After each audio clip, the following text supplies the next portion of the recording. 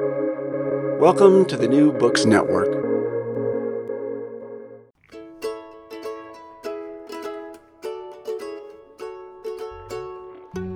From Brandeis University, welcome to Recall This Book, where we assemble scholars and writers from different disciplines to make sense of contemporary issues, problems, and events. And I think today maybe our title says it all: Land Grab Universities. The relationship of American higher ed, not just in Western states, to the expropriation of Native American lands that characterized settler colonialism's creep across the continent. So I'm John Plotz, a science fiction scholar and your regular RTB host. And joining me today is a new host from here at Brandeis, Jerome Tharaud, my colleague in the English department, author of a wonderful book on 19th century literature, art, and religion called Apocalyptic Geographies: Religion, Media, and the American Landscape. So Jerome, welcome. Hi. Hi, it's great to be here. Yeah, it's awesome to have you. New faces. And we're happy to welcome, for reasons that will become obvious, Dr. Robert Lee, whose PhD is from Berkeley. He was a fellow at Harvard and is now an assistant professor of history at Cambridge. A very impressive instance of eastward migration, Bobby. So hello and welcome. Hi, thanks for having me. It's great to have you. So I'll just say that his work generally focuses on indigenous dispossession and U.S. state formation in the 19th century American West. And specifically, he has a cluster of articles in a database, all linked to in our show notes, in which that title, Land Grab University, is first aired. So, Bobby, can we just start by asking you about that project? And I should say you worked on it with the celebrated journalist Tristan Athone, a member of the Kiowa tribe, incoming editor-at-large at Grist, who previously served as editor-in-chief at the Texas Observer and Indigenous Affairs editor at High Country News. I just wanted to sort of slip that biography in, since obviously, this is so much about your work, but I assume a lot of it is work that you did with Tristan as well. Yeah, it's an important point. Land Grab Universities is a collaborative project. It's also a multimedia project, and I hope we can talk about both of those aspects. But just to give you a little bit of the subject matter background of what it's about, it is about the history of land expropriation for the benefit of land grant universities in the United States. I'm sure all your listeners have heard of land grant universities. In the most material sense, they're called land grant universities because they receive lots of land from the federal government under the Morrill Act of 1862, a land law that's passed in 1862. And the investigation was an effort to sort of unspool the big confusing knot of where this land came from and what were the indigenous nations that the United States acquired this land from, and how did it redistribute and capitalize this land for the benefit of endowment building for land grant universities, mostly in the 19th century, but into the 20th century. And in order to build these endowments, in order to sort of seed the land grant university program. And so the investigation was, a digital humanities investigation where we were trying to track down, map, and sort of unspool the knot completely to connect all of the indigenous nations that the land and land grant universities came from to the universities that they benefited. Great. And Bobby, just the key point for me, at least, that was a revelation, if you could sort of unpack that the land grant university, I always associated it with, the University of Nebraska was given some land to build its campus. But the land grants you're talking about do not operate that way at all. They operate at a distance, right? The university and its land can be far separated from one another. Well, that's right. But with anything with the land grant university system, there are exceptions. So there are a few universities that did acquire land for their campuses through these land grants. But for the most part, no, it's not about the land that's underneath the campuses. It's about land that's at a distance that can be sold or managed in order to raise funds for endowments. So this is land that in some cases is hundreds of miles away, in some cases thousands of miles away from the universities who benefited. There were really two main ways in which universities were able to take advantage of this act. The way that it was administered differed geographically.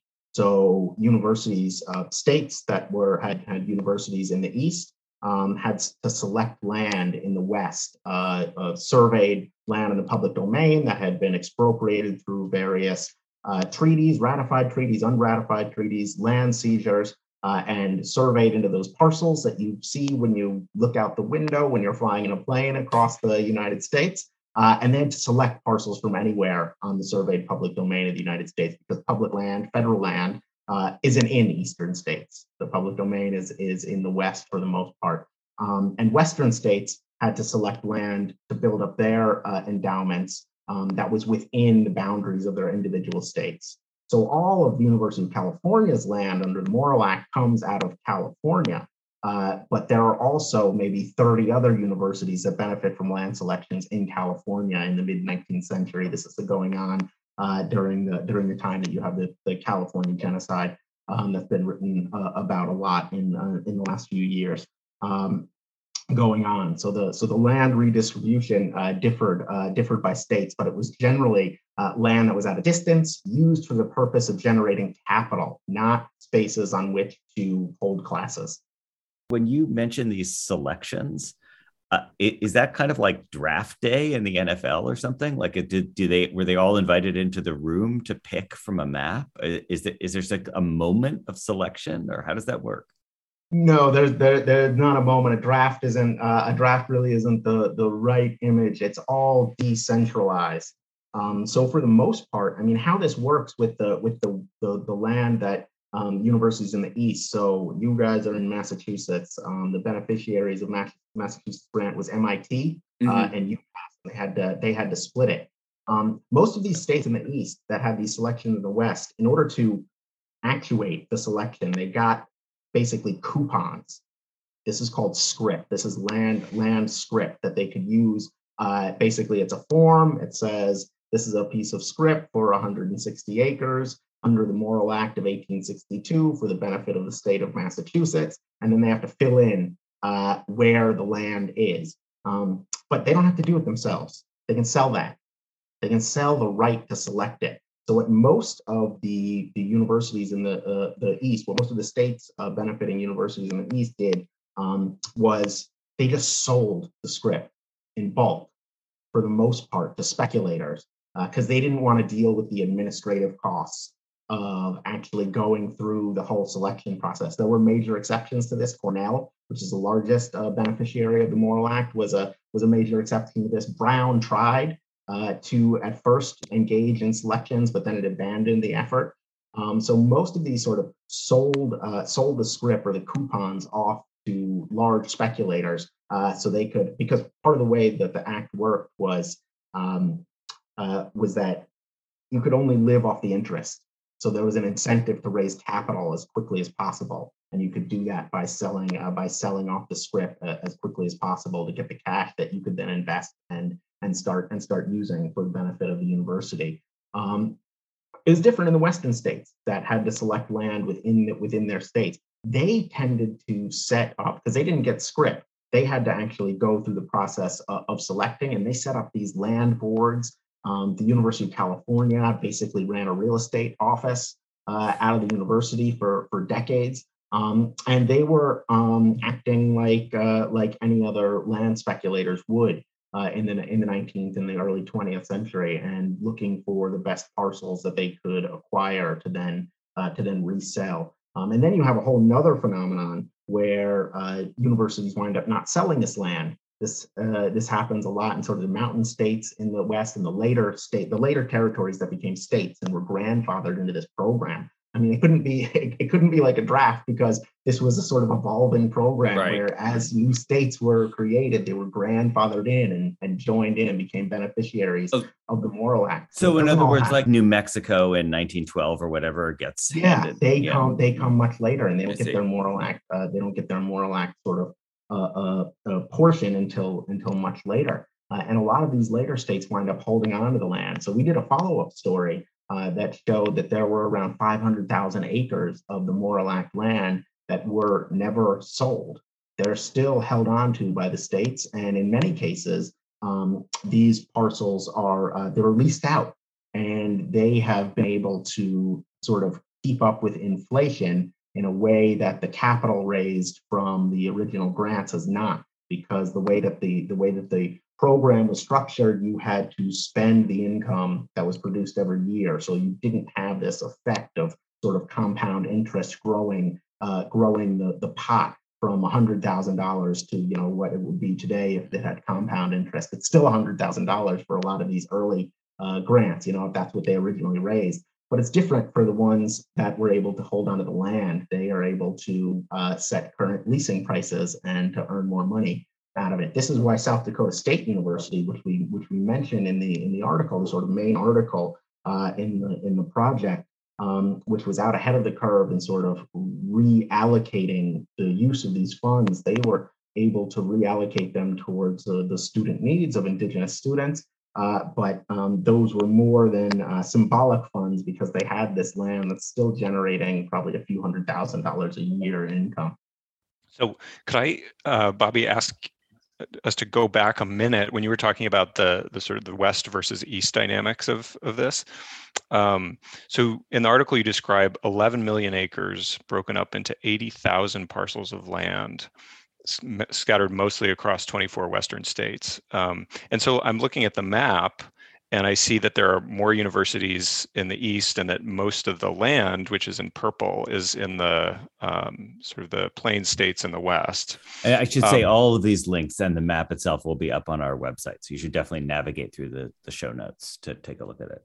So, and I thought that the example you gave of the University of California and Cornell was really illuminating because, you point out that like the University of California, which only got land within the borders of the state of California, got something like $740,000 worth in moral funds, whereas Cornell got $5.7 million worth. And so that it kind of made me think of this older story of colonialism in the West as a resource colony, a plundered province, as Bernard DeVoto famously called it. And so I'm just wondering, how we should think about the relationship of those two forms of colonialism, the sort of extractive resource colonialism versus the settler colonialism that I think is the focus of your story. I don't know if I would draw such a stark distinction between the eastern states benefiting from the West and the western states benefiting from the West. I mean, this is all a form of colonial extraction. It just, it's different, the sort of distance that they're operating on. This was an issue in the 19th century. There were certain controversies around the passage of the Morrill Act at all. There were Westerners who were saying, why should Easterners benefit from land in the West, not thinking at all in terms of the colonization of the continent from indigenous people, thinking about, who among the settlers in this space should benefit from its exploitation. Then there was the other half of the coin where, and this is an argument that Justin Morrill, who was the Morrill Act is named after Justin Morrill, who was a senator from Vermont, a congressman and a senator, when he was pushing, who sponsored the bill, when he was pushing for this, one of the arguments that he was making was that Eastern states had earned the right to sort of plunder the Western provinces, as you put it, as payback for doing things like building the infrastructure, like canals and turnpikes, that eased passage into the West for settlers, right? That made it possible and attractive for Easterners to move into the West, and they conceptualized this as sort of a payback. And of course, and then there were differences of where their congressional delegates would come down on this. It wasn't unanimously passed. I don't remember the exact breakdown, but there were real arguments about who should reap the benefits of colonizing the continent. But for all of them, it was a process of colonization and resource extraction. It was about who was going to accrue the benefits and where was California going to be the sole benefit of the lands within California, or was it going to be distributed across the states? But there are a tremendous amount of what's known as Indian claims cases in the 20th century. I don't know if you've heard of it or maybe read about it somewhere. It's something called the Indian Claims Commission. which ran from the mid 1940s until the late 1970s and was supposed to be a vehicle to process legal claims connected to broken treaties across the country. I mean, it didn't live up to its promise in a lot of ways, and it was geared more towards extinguishing claims rather than providing real economic redress. But there were hundreds of these cases, more than 800 of these claims that were processed in the mid 20th century. The most famous of these is the Black Hills case that eventually makes its way to the Supreme Court. The Supreme Court in 1980 decides that the Sioux land in the Black Hills was stolen in the 1870s, in the 1860s and 1870s, and they were going to give an award of approximately $100 million to compensate for that. And the Sioux said, no, we're not taking that. And it's still unresolved to this day. But there are lots of these cases in the mid 20th century. And this was the source that we actually used because one of the mandates for litigating broken treaties was to figure out what were the damages. And in order to figure out the damages, part of that was figuring out what was paid originally for the land, where the treaties lived up to what extent were they. So in the mid 20th century, the federal government engages in this massive forensic accounting investigation process in order to look into these cases. And one piece of that forensic accounting is figuring out what was paid for all these treaties in the 19th century. So this is the way we can figure out how much was paid originally for this land. It's using those sources. So in the article, you make a distinction between parcels seized by unratified treaty versus those seized by treaty. And so I was curious about what the difference is and why that's important, because in the article, you quote Jameson Sweet as saying, you can point to every treaty where there's some kind of fraud, where there's some kind of coercion going on. And so that would seem like, well, even when the land is ceded by treaty, it's still stolen land. And so why is the distinction between being seized by unratified treaty versus ceded by treaty? Why is that important? Well, it's important for a couple of reasons. First and foremost, in the context of the research for the article, we were trying to figure out what was the difference between what was paid to extinguish indigenous title and what was raised from what was raised for the endowments, the capital that was raised, to be able to see what that and quantify what that difference was. When it comes to the difference between ratified and unratified treaties in that context, ratified treaties typically would have some kind of a token payment. This might be a few cents an acre. Sometimes it might be as high as 10 cents or 25 cents an acre, but mostly in the range of 1 to 3 cents an acre. Unratified treaties are land that is literally an unratified treaty means it's unratified by Congress. They made an agreement sort of in the field. This is the story of California. California is all unratified treaties in the early 1850s. They make all of these treaties, 18 treaties across California. Congress never ratifies them, so they technically never become the law of the land. The land is taken. The land's taken under these treaties, but no payments are ever made. There is no fulfillment of these treaties. So California is really the epicenter for that, although you also see it in other places, Oregon, in Nevada, there are lots of unratified treaties, but no payments at all would have been made for unratified treaties versus ratified treaties, where there would have been relations set up and some sort of token payment. So in other words, like New Mexico in 1912 or whatever gets handed, yeah. So as you did that research, what surprised you as your data emerged? I mean, was there an aha moment? Well, we didn't know what it was going to look like, and it's not so much an aha moment, but it's like, yeah, we should have known moment, right? When you look at that map that you were talking about before, that's linked on the site that shows all of the 80,000 parcels. That's like the investigation, like in miniature on one page. The picture of where all these parcels are. The map was made by Margaret Pierce, who was a cartographer for the project. At the beginning, we talked about sort of collaboration of this. That's Margaret Pierce's work. But we didn't know what that map was going to look like. But now that we see it, it's obvious why it looks the way it does. If you take a look at it, what you're going to see is a big sort of half crescent that goes from Missouri up until up through Wisconsin, into Minnesota and Wisconsin, and it's sort of like this half crescent shape of parcels. This was where the sort of main property frontier was in the 1860s and 1870s. So this is why the Scrip was located in this way. This was sort of the hot property market.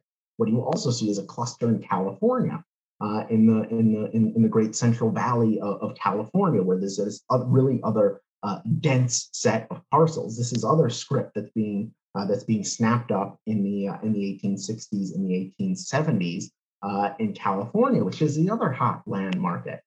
So this is just it's sort of a pedestrian story of the beneficiaries of these universities, doing what others were doing at the time, what the sort of larger land markets were doing. Because I mean, the Morrill Act acres, and I was describing it a couple of minutes ago as this huge land area. It's still just a drop in the bucket of the amount of land that's being churned. Indigenous land that's being converted into settler property in the 19th century. What we're talking about in all is like more than 1 billion acres over the course of the 19th century. And this is like 10 million acres, 11 million acres. That's like 1% of it. Yeah, that's one thing was surprising to me and made me think differently about efforts to return land. And when I think of land back, I tend to think of places like the Black Hills or, national parks or, public, large, contiguous tracts of public land. But then when you start thinking about those 80,000, parcels of land where some are like in Walmart parking lots and some are on playgrounds in California, and it's I guess it reveals just how complicated the process of achieving justice would be, and sort of makes me wonder, I guess, like is returning land feasible, or since these parcels have been kind of capitalized, right? Like they've been invested and turned Digested. into money, turned into endowments. Is the best mechanism for justice through the kinds of scholarships like you were talking about at South Dakota State? Or are there other models?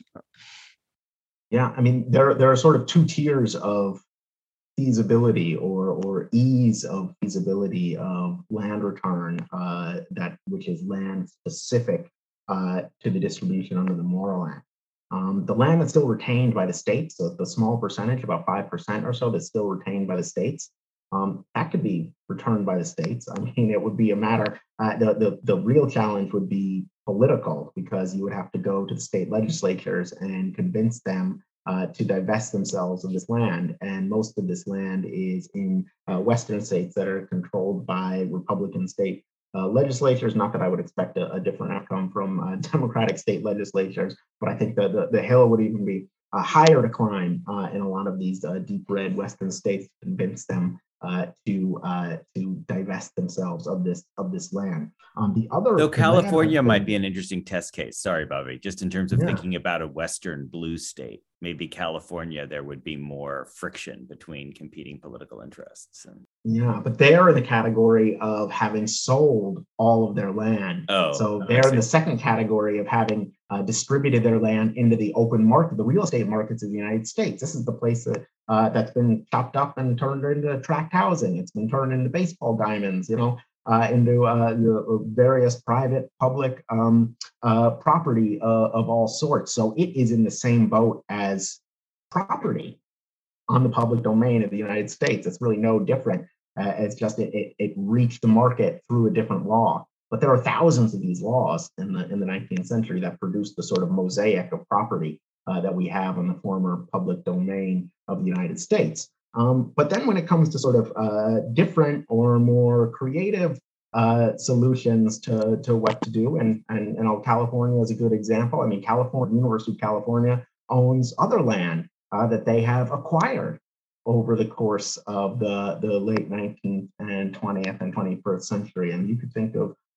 people are thinking about this, about trying to come up with new types of partnerships for sharing or controlling these spaces, or returning other land, or creating programs that could redirect the funds that are not only being produced, but to pay back what's been produced over time through the Moral Act. And that could be channeled into a number of different things. When people talk about this project, the question of, what now, what next, often comes up. What do we do now? And these often revolve around what land grant universities can do in terms of expanding enrollment, changing curriculum, providing better services, and more recruitment of indigenous students, staff, and faculty. Various programs that are going on. I mean, South Dakota State is one of them. We've seen some action sort of moving in this direction. The University of Minnesota seems to be active in this way. Ohio State University has created a partnership with the First Nations Development Institute to think about what moving forward with the full knowledge of the Moral Act can look like for them. It's still to be seen what's going to come out of that. But there are other sort of creative solutions that could be put in play. Sorry, this is probably a totally different research project that one would have to undertake, but do you have any idea of what the numbers are of Native American or Indigenous students who've gotten degrees at these universities? Like, do they represent the vast majority of all Native Americans who've ever gotten college degrees came through one of these universities? Or do you know what those numbers look like? I don't know what they look like specifically, but one of the reactions to this piece was a study that appeared in the Native American and Indigenous Studies Journal by a pair of economists who were not asking that question precisely. They were asking the question, how well have land-grant universities served Indigenous students vis-a-vis non-land-grant universities? Not saying exactly how many, but in general, what they found is that land-grant universities were not statistically better, or had a statistically more significant record of providing educations to Indigenous students than non-land-grant universities. There are some that enroll larger numbers than others. University of New Mexico versus something like Cornell. We did include on there were three parts of the project that you sort of mentioned at the beginning. There's the article, there's the database, and there's a website. And so on the website landgrabu.org, there are pages for each university. And one of the statistics that we did collect for each one of the universities is what is the proportion of Native and Indigenous students today for those universities. I think the statistics on there, I think, are 2019 or 2020, whichever ones were the most recent ones published when the story came out. But so we have a tiny sliver of that story that's waiting to be written there. I was thinking about that Walter Benjamin idea that every document of civilization is also a document of barbarism. And I was thinking about the ways in which one of the things I love about this project is that it helps us see universities, well, as you said at the beginning, as kind of like the railroads, as instruments of, expropriation and extinction of native land claims. And yet also they are like the places that we go to if we want to study questions like this. Like, they're both of those things. And so the kind of prosaic question I had is, there's a way now that universities are trying to grapple with that through the land acknowledgement process. And I just wondered if you had any thoughts, given the land acknowledgement that you're proposing is not so much the acknowledgement of the acres that we're standing on, but it's more about those acres all the way over there that were extinguished, I guess, in order for this university to be founded or to be funded. So yeah, whether you have thoughts about that question about like the land acknowledgement as a way of grappling with the double legacy of universities, or or other ways that we can think about that double legacy? Yeah, the Benjamin quote is a great way of thinking about the sort of paradox or the contradiction that's embedded within the land grant universities. On the one hand, these sort of sites of progress, of development. I mean, this is a story that you see in the things like the murals that they have up at these land grant universities, where it's like a vision of American progress through technological development. And there's a lot of great things to say about what land grant universities have done and produced. I mean, as a graduate of a land grant university who's responsible for a lot of the vaccines that we get as children. You know, the things that we use, television tubes have been developed at land grant universities. There are a lot of wonderful things. The food that we eat, the dominant corn variety that is in most of the food that Americans eat is developed at a land grant university. Whether or not that's a good or bad thing. Yeah, that one is a mixed blessing, I think. Yeah. to listeners to decide, but it has been a transformative thing that's been cast as progress. And for for most of sort of the period of sort of public memory and historical writing about land grant universities, it's been about telling that side of the story of progress and development that comes out of land grant universities. But the flip side of that is the flip side of every parcel of land that's been plucked out of the public domain in the United States. On the one hand, you have this history of disposal of the gain of individuals of this property. On the flip side is the history of colonialism and resource extraction that's been traditionally sort of left out of the story. And land acknowledgements have been one solution, and I think a highly problematic and imperfect one to recognizing that duality. One of the things that we were trying to do with this project was to show, one of the many shortcomings of, I think, land acknowledgements. So land acknowledgements were they first took off outside the United States. It sort of migrated. They're this global phenomenon where settler societies recognize their presence on expropriated indigenous land. And the problem becomes when that is a sort of a performance in itself rather than a starting point for some sort of material change or a concrete action that moves towards redress. But what we were trying to show in the Land Grab Universities project was that it's not just about the land that you're standing on. It's the whole ways in which land has been capitalized to transform settler societies, and this is just one small aspect of it. So we have seen some changes in land acknowledgements in response to the research.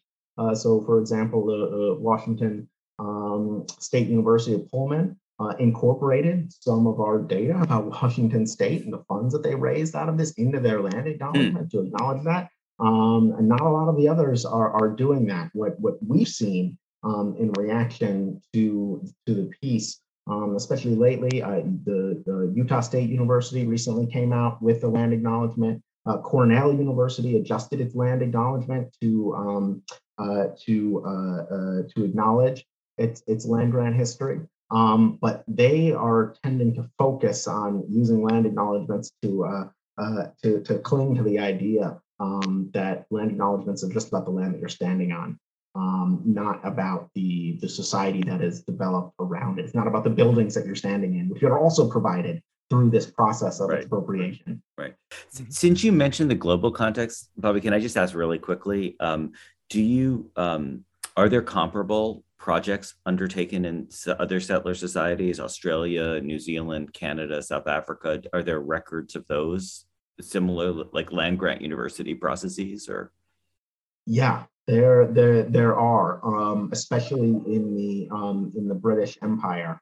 That is the context that I'm most familiar with, mainly through the work of one of the contributors to the forum that they had on the Land Grab Universities project in the NACE journal, looking at this from a British colonial perspective. You see these universities under different forms in Australia, in New Zealand, in Canada. I mean, the whole, land grant universities, as they emerged and under the sort of they didn't appear fully formed with the Morrill Act of 1862. This was a model that developed over a long period of time. I mean, from my research, I think one of the earliest land grant universities is, or land grab universities, is Trinity College Dublin, which in the late 1500s gets Irish land that's been expropriated to start Trinity College Dublin. So using this sort of overseas colonization form of extraction, and then that model gets exported to the American colonies. Yeah. You see it in Virginia. You see it in New England. That's fascinating. Once you get to the 19th century in the United States, you have other land grants that are pre-Morrill Act land grants to build state universities. University of Missouri gets one of these. There's a university in Mississippi. It's no longer in operation. That was Jefferson Davis's alma mater that received a grant of indigenous land. There was a story that came out after we published Land Grab Universities in Scalawag magazine that documented the University of North Carolina's pre-Morrill Act fundraising from the sell-off of Cherokee land. So there is this long history of doing this, and there's a wide history too. I'm not as familiar with. I know there's some in the Spanish Empire universities, in Mexico City, in Peru. There's a Potosi College in the early colonial period that is benefiting through Spanish colonial land policies. This runs much deeper and much wider, but there's still a wide field of research left to be done on both on how it operates within what becomes the United States and how it operates globally. Thank you. I really hope people looking for dissertation topics just pricked up their ears at that, because I'm really glad you made the point about it being outside just the British Empire. I assumed it was British Empire, so it's helpful to know that it's worldwide. That's great. Yeah. I wanted to circle back a minute. You were talking about some of the responses from land grant institutions themselves in terms of their land acknowledgements. And I was just going to ask what the response to the story has been from Native communities. Yeah, I mean, it's been a mix. Most of the body of the response has come from Native communities within universities. So indigenous student groups, indigenous faculty that have really been the central sort of driving force in asking their universities to respond to this piece, or to think about what the history of the Morrill Act means at their universities, and that is where the main focus of reactions have been. There have been, some we've spoken at the Indigenous GIS conference, and some people there are working on issues related to that. We've gotten requests from some tribal nations for access or instruction on how to use the data set. But really the propensity of the response to this piece has been Native communities connected to and embedded within university communities. The other set of literature that I tend to connect this research to is the emerging work on the capitalization of the university, primarily through its connections to slavery and the slave trade. This is really sort of the thrust of looking at the university in this way came from, rethinking and sort of tossing out really the old literature on land grant universities and thinking about them as participants in histories of colonization and exploitation and resource extraction. So thinking about Greg Wilder's Ebony and Ivy and the reports that came out at Brown about slavery in the university, and thinking about universities also as connected to the history of the colonization of indigenous lands. Yeah. I mean, it's important to remember that the Morrill Act was passed in 1862 in the middle of the Civil War, which is in large part a fight over where slavery is going to be able to expand into, about how indigenous land in the West is going to be exploited.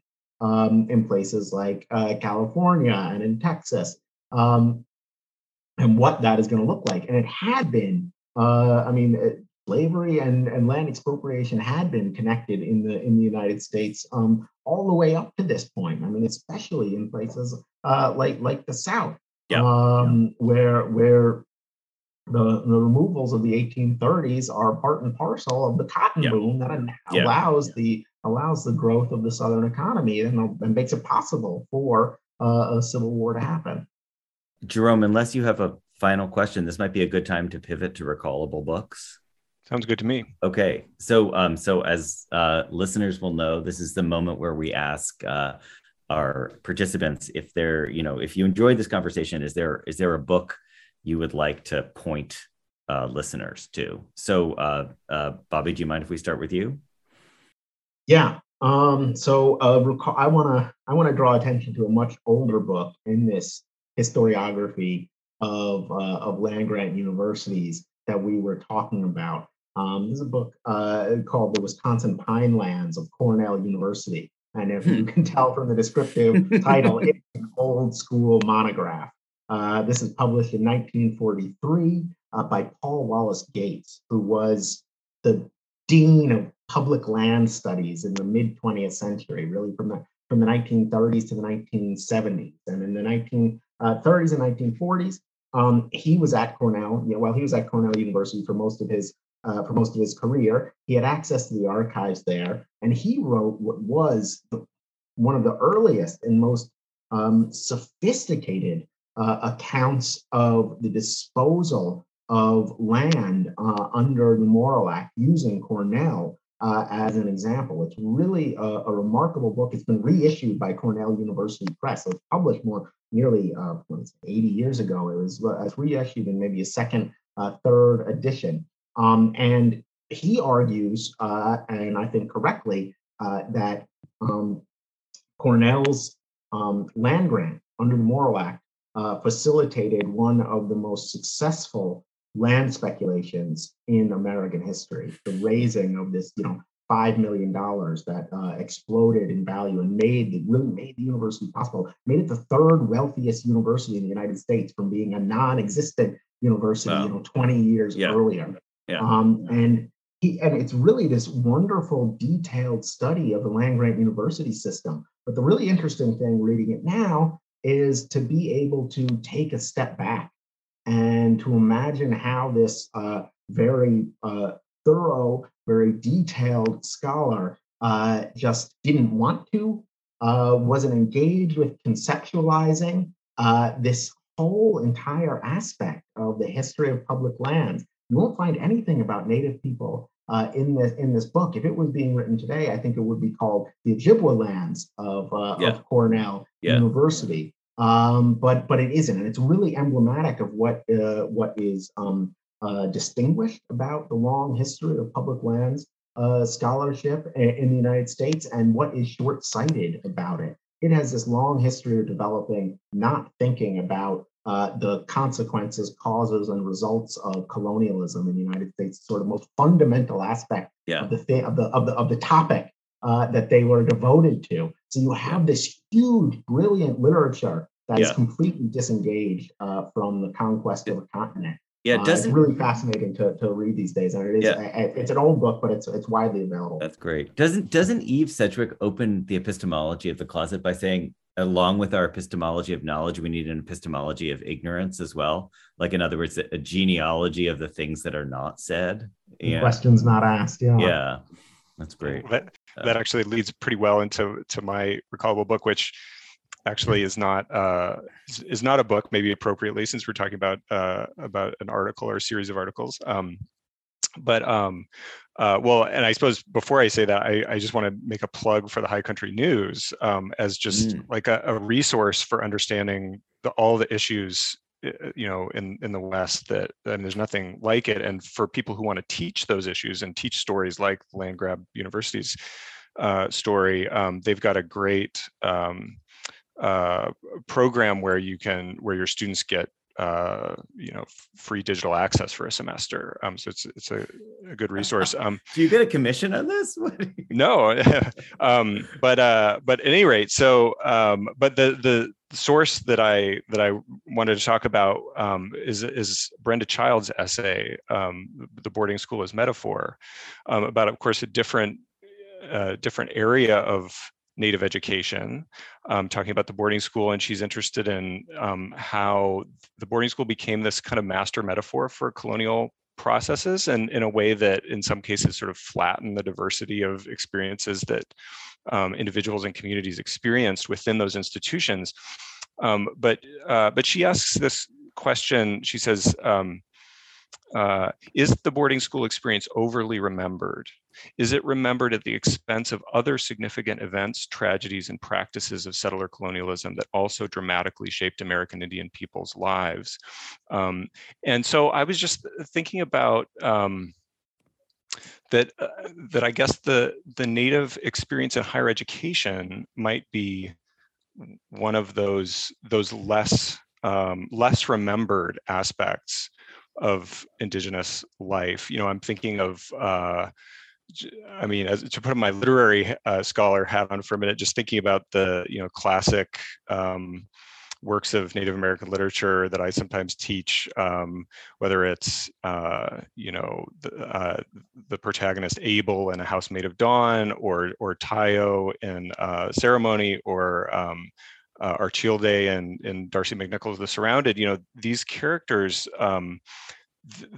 I guess those novels make a lot out of the elementary school education and the boarding school education or at least the sort of the colonizers' education. I would say they're not all in boarding schools, but I feel like we read much less often in the literary record about the experience of Native people in higher education, even though each of the authors that I just mentioned did attend public universities. And so I don't know, our conversation about the tribal colleges just makes me feel like that is, an aspect of Native education that we should pay more attention to. That's great. I love how in your non-book recommendation, you nonetheless slipped in 3 book titles, and I haven't read House Made of Dawn, so I'm very excited to read that. And my recallable book is kind of owes a lot actually to hearing Jerome give a paper about this book, but it's Willa Cather's The Professor's House. And she's, I thought of her originally because she is, a child of University of Nebraska. Like, it's inconceivable to think of this, young woman from the prairies rising up to become like a New York, literary force and novelist without going to University of Nebraska. But of course, also an instrument of barbarism. She's part of that settler colonial movement of Nebraska in the 1870s and 80s. And then Professor's House is, probably best remembered as a novel that's kind of elegiac about the kind of lost world, quote unquote, lost world of the cliff dwelling Native American, sort of the New Mexican settlements that the one of the protagonists visits. But it's also an academic novel. Like, it takes place actually on a campus with an older professor who is hearing the story of these, quote, lost worlds of Native American culture. So it just kind of, I think it's a beautiful juxtaposition of like the being elegiac about something, striving to understand it, and also profiting from the way that very same thing that you're trying to understand has been expropriated and extinct. The claim to it has been extinguished and reinvested in the land grant university. So yeah, Willa Cather. Okay. A product of the land grant university, I should say. Right? Yeah, that's what I'm saying. That's my whole point. Exactly. Yeah.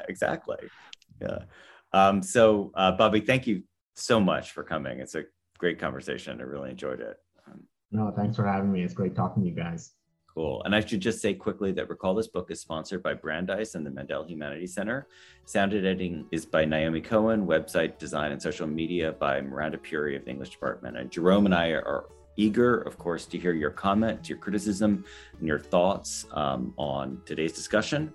and on Recall This Book generally. So please subscribe if you're not already a subscriber by wherever you get your podcast, and write a review or rate us on Apple Podcasts, Stitcher, Spotify, wherever. So from all of us here at RTB, thanks for listening.